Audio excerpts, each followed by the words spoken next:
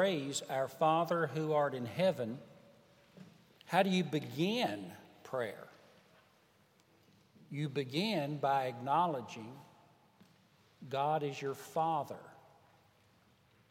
A lot of times we want to start out very guilt conscious. God wants us to start out conscious of Him and His love for us.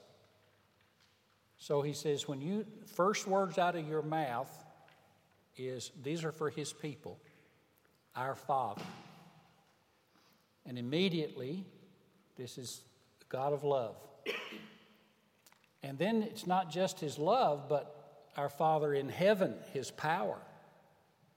So when you go to pray, the first two things you want to be reminded of is He loves you and He has unlimited resources. You're worried about your children. He can dispatch an angel and watch over those children all day long. And I think that He does. That's how our children survive. But it's important how we begin. Then I pointed out that there's 7 petitions in this prayer.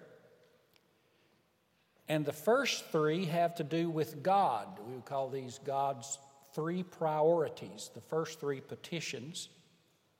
Hallowed be your name, your kingdom come, and your will be done. So if you take each one of these petitions, and each morning when you get up, before you go out into the day, let's start it on Sunday. Hallowed be your name. This petition, you're asking God to help you to honor His reputation by how you talk and dress, how you react to people when they're rude.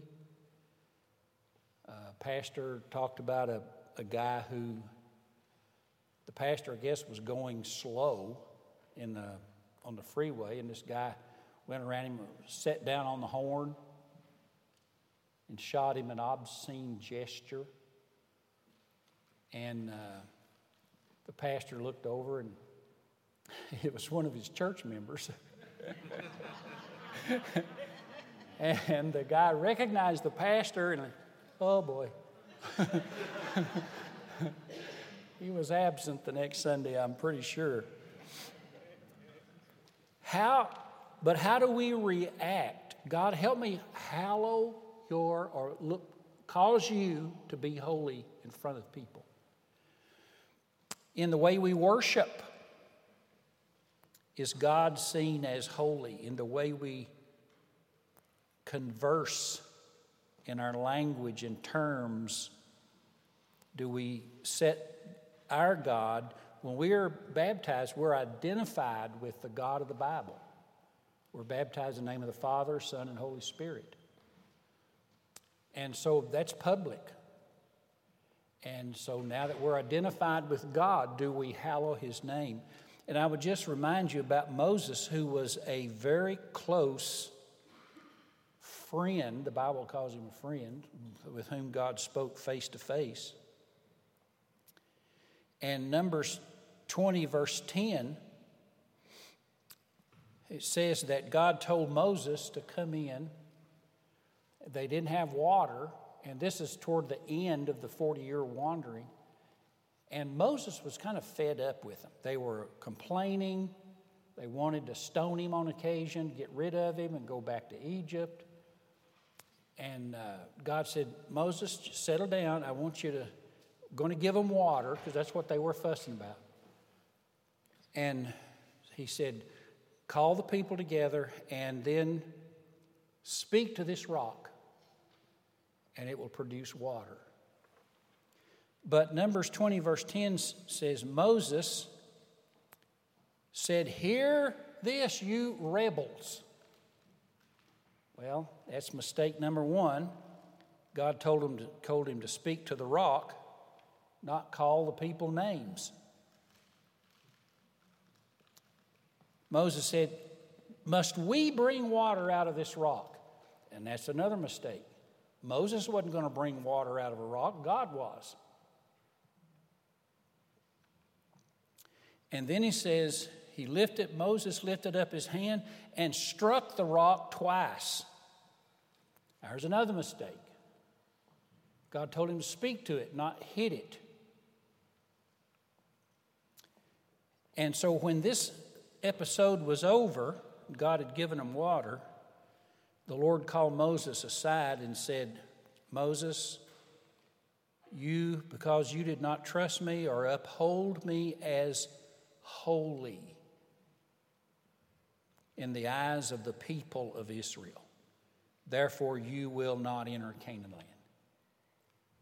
This was a big, epic moment in Moses' life. And the thing is, it was a public dishonoring of God. There's a lot of things we do in private. We're ashamed of it. But Moses lost his temper here and pridefully dishonored God.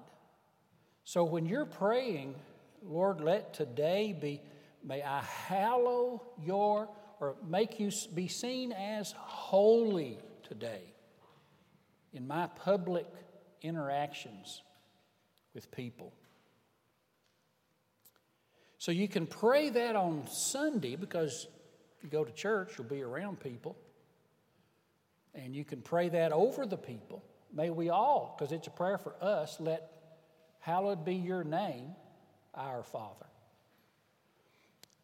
Then on Monday, petition number 2, thy kingdom come. Now, what is this petition? Here, we're inviting God's rule and praying for God's rule to enter into the society, into our hearts, our families, our society, our church, that He would be the ruler. We're asking for His blessing and His expressions. And the church is the visible expression of the kingdom. You see that in Matthew 16, where Jesus said, on this rock I'll build my church, and the gates of hell will not prevail against it. And I give you the keys of the kingdom. It's almost using church and kingdom. I'm going to build my church, and here's the keys to the kingdom. It's like church and kingdom are almost synonymous. God's rule is by the Spirit, so it's invisible, but the church is visible. But the church is the realm where He rules, hopefully.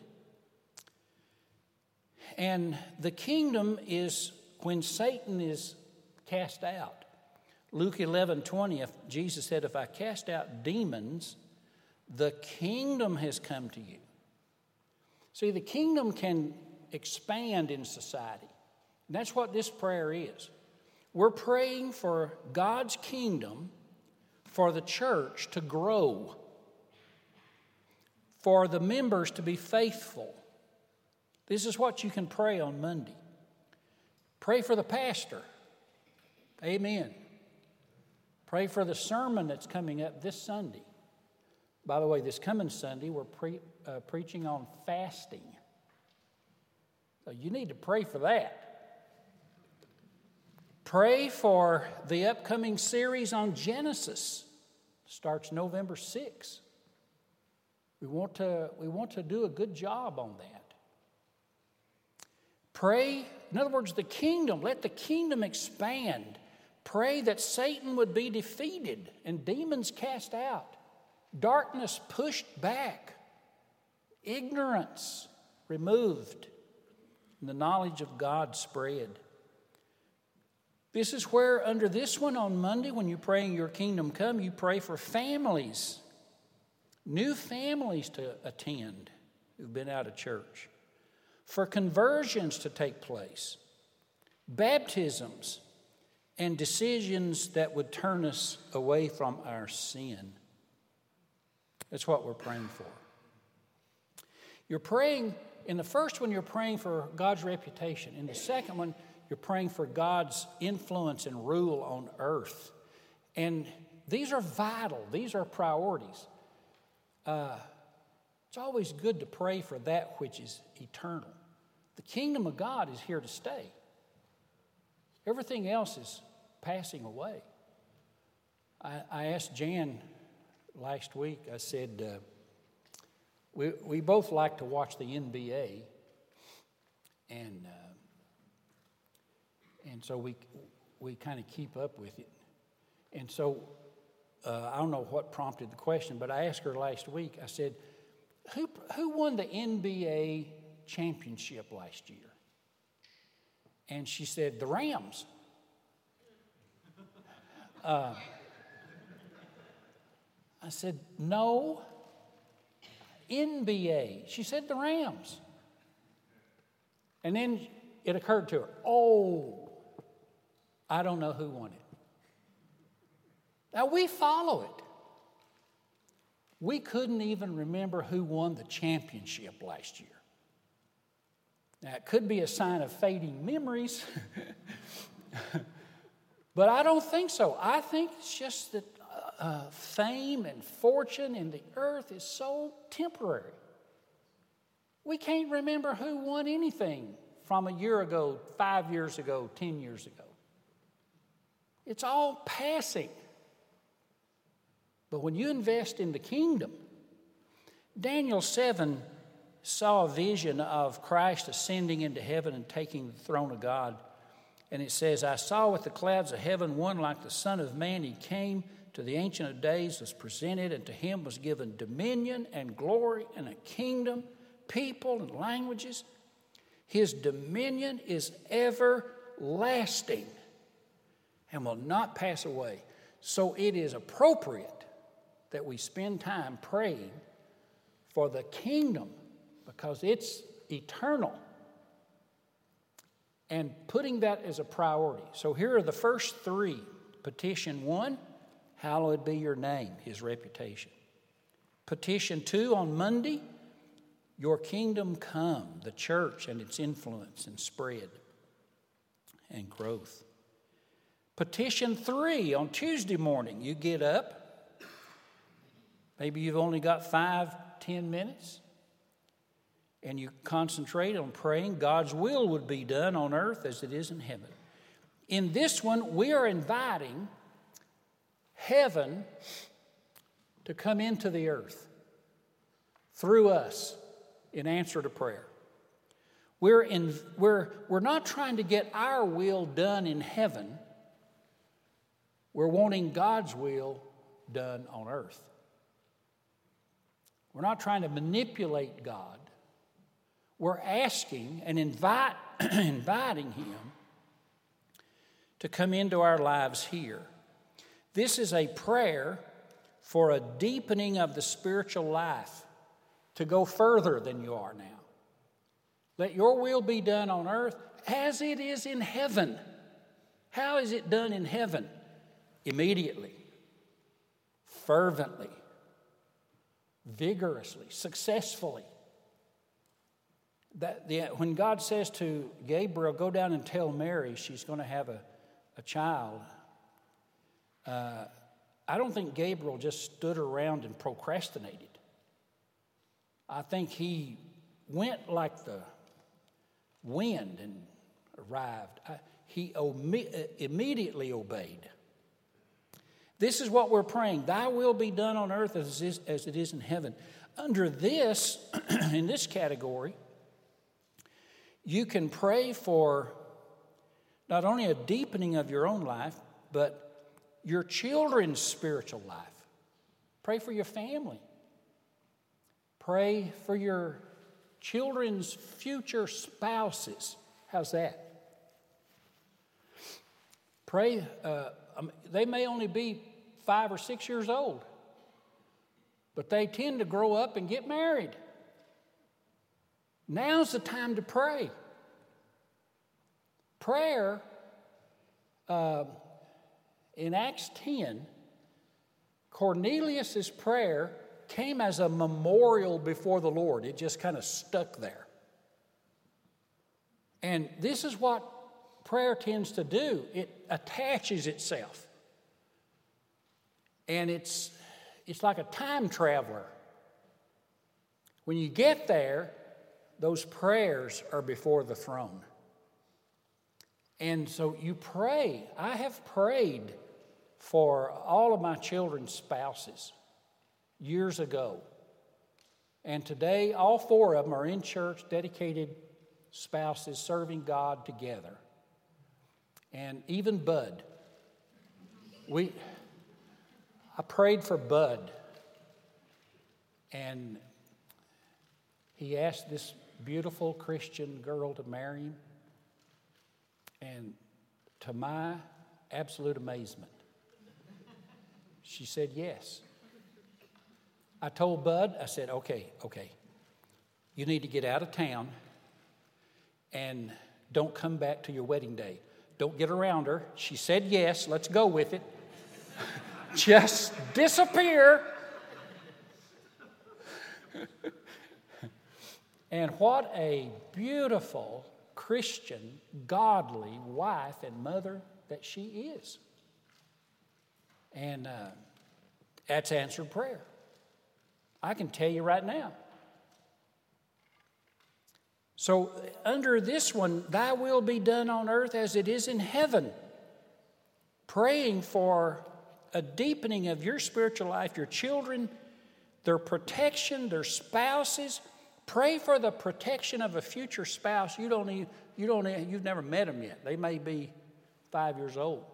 But pray for their protection and their purity and blessing on their life and guidance for them. That's petition 3 on Tuesday morning. Now, the next 4 petitions have to do with man. The first 3 with God. His name, His will, His kingdom and will. And now these next 4 have to do with man. Starting on Wednesday morning, you begin to pray for yourself and those around you. Give us this day our daily bread. Here's the first time it's what you need. What you need. This is a prayer for provision, finances, the right jobs. Pray for a job that doesn't take you away from church on Sundays. Can I get an amen, church? God can give, if He can give you one, He can give you another. It's better to take a job where you earn less, but you have to work on Sunday, than it is to take a job where you earn the other direction. You want to be at church because your soul is more important than your bank account. Praying for a peace from worry under this one. Give us this day daily bread because you're looking to God to provide. And here's a verse for you, Romans 8:31. If God is for us, who can be against us? He who did not spare His own Son, but gave Him up for us all, will He not with Him freely give us all things? If God would give you His Son, is He going to withhold groceries? That's the way Paul's putting it. And just as a point here, notice the word daily bread. Daily is an interesting Greek word. Bread is a common word, but daily is a combination of a prefix, epi, and ousios. Epiousios. But epi means upon. You see it in medical terms like epidermis, which is upon top of the skin, or an epidemic, something that comes upon people, on a society. Anytime you see epi, the little prefix, it means upon. This word is used here in verse 11. Give us this day our epiousios bread. Meaning, give us bread, and then give us bread on top of bread. Amen? You need more than just today's bread. You need bread on top of bread. You need disposable income.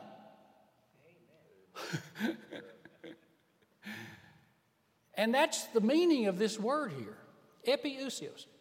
Bread upon bread, because you need it for emergencies. You need extra income to give away to others. Others may be hungry. Maybe your needs are satisfied, but you got people who know you that are hungry. So you need money to give away. You need money to lay up when you're sick or too old to work. So ask God to give you extra bread. More than enough. You need more than enough. This prayer not only permits it, but Jesus said you need to pray it.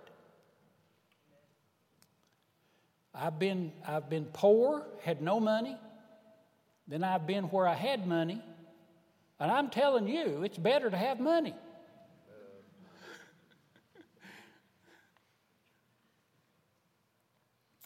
So remember that God does not give us a warehouse full of bread, but He promises to be a father who owns a bakery. In other words, He's not going to stack it up so that you never have to pray. He wants you to pray to stay close. So He says, look, I own a bakery. I can send you bread in a blink of an eye. And so we look to God on a daily basis for His provision. And then on Thursday, petition number 5. Forgive us for our debts as we forgive those in debt to us. By a debt, he's using a metaphor for sin, because a sin is a debt. It's when, okay, now I owe God. I got to pay something. I got to make up for that failure. So what do I pay?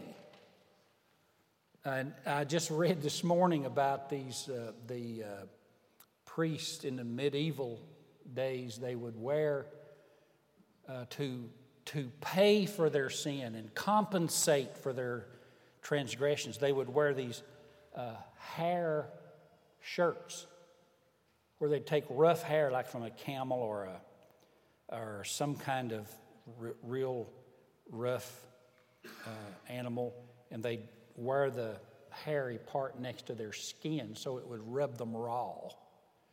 And on some occasions they would even put metal spikes into the shirt because they had to pay up. You got to compensate. I'm in debt to God. How do I do it? I got to suffer. Okay. Jesus said you can also just ask Him to forgive you. Hallelujah. Listen to this verse. Colossians 2:13. God made us alive with Him, having forgiven us all our trespasses, by canceling the record of debt. Canceling the record of debt that stood against us with its legal demands. The law said, pay up. But this He set aside, nailing it to His cross. Jesus paid up on our behalf. As the hymn says, Jesus paid it all to Him I owe. Sin had left its crimson stain. He washed it white as snow. So on Thursday, you just bask in the forgiveness, the grace, and the gospel of God. And renew your heart before the Lord who loves you and sent His Son, so your sins are gone. And remember, forgive us our debts as we forgive those indebted to us. There are people who sin against you. What do you do with them? You do what God did for you. Cancel the debt. Amen? Listen to Ephesians 4:32. Be kind to one another, tender-hearted to one another, forgiving one another as God in Christ forgave you. There you go. Then on Friday morning, petition number 6, lead us. This is a prayer for guidance. Not into temptation. We need guidance. We can start right there. We are not a people who know the way to go. Yesterday at the harvest party we had in the petting zoo, they had chickens and rabbits, ducks, and then they had goats, pigs, and alpacas. Is that what it was? Alpacas? Whatever. And sheep. And I asked the lady, I said, what's the smartest animal here?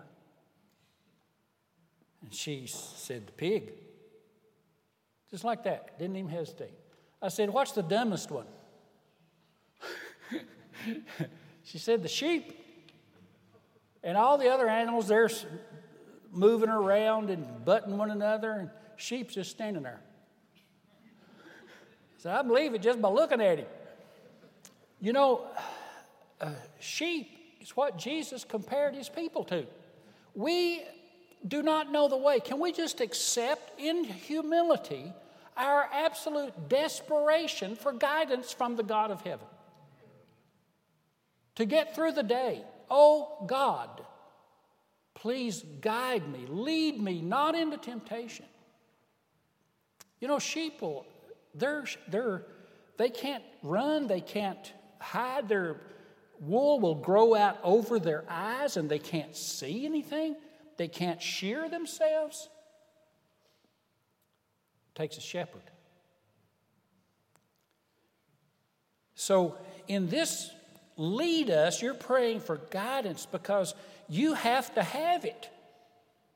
And notice that he says, lead us not into temptation.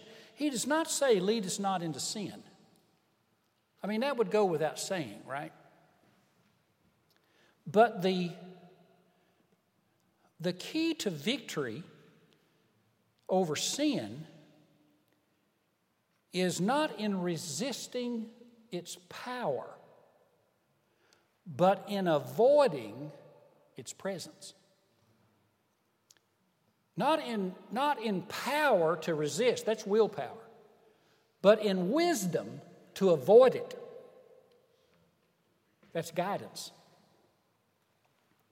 See, here's something for the parents and the teenagers today. In Proverbs chapter 1, a father's instruction and a mother's teaching, he says, don't forsake these to these teens. If sinners entice you, do not consent. If they say, come with us, throw in your lot among us. And here's what his father's and mother's teaching. Proverbs 1:15-16. My son, do not walk in the way with them. Hold back your foot from their path. He's not saying now, you know, here's your teenager going out at night, and he says, I'll be back before 11. And you say, well, now don't get in trouble with those boys. I don't trust them boys. No, here's what you should say. Don't go with those boys. Stay away from temptation. Not resisting its power, but avoiding its presence. Wisdom is what will deliver you. Somebody said, show me your friends, and I'll show you your future. I believe that. So here we are taught to pray that God would guide us during the day so we don't fall into destructive, overwhelming circumstances. It is an admission on our part of ignorance and dependence upon God. And then the final petition is petition 7. This you pray on Saturday morning. Deliver us from evil. The word evil here simply means harsh circumstance or even a disaster of some sort. It's not like we think of evil as sin so much, but Genesis 47:9, Jacob, the old patriarch, said, "Few and evil have been my days." Now, he didn't mean he'd just been sinful all the way through. He meant he had catastrophes. He lost Joseph. He lost Benjamin. His father-in-law Laban mistreated him. Esau, his brother, tried to kill him. So he says to Pharaoh, "Few and evil, catastrophic, have been my days."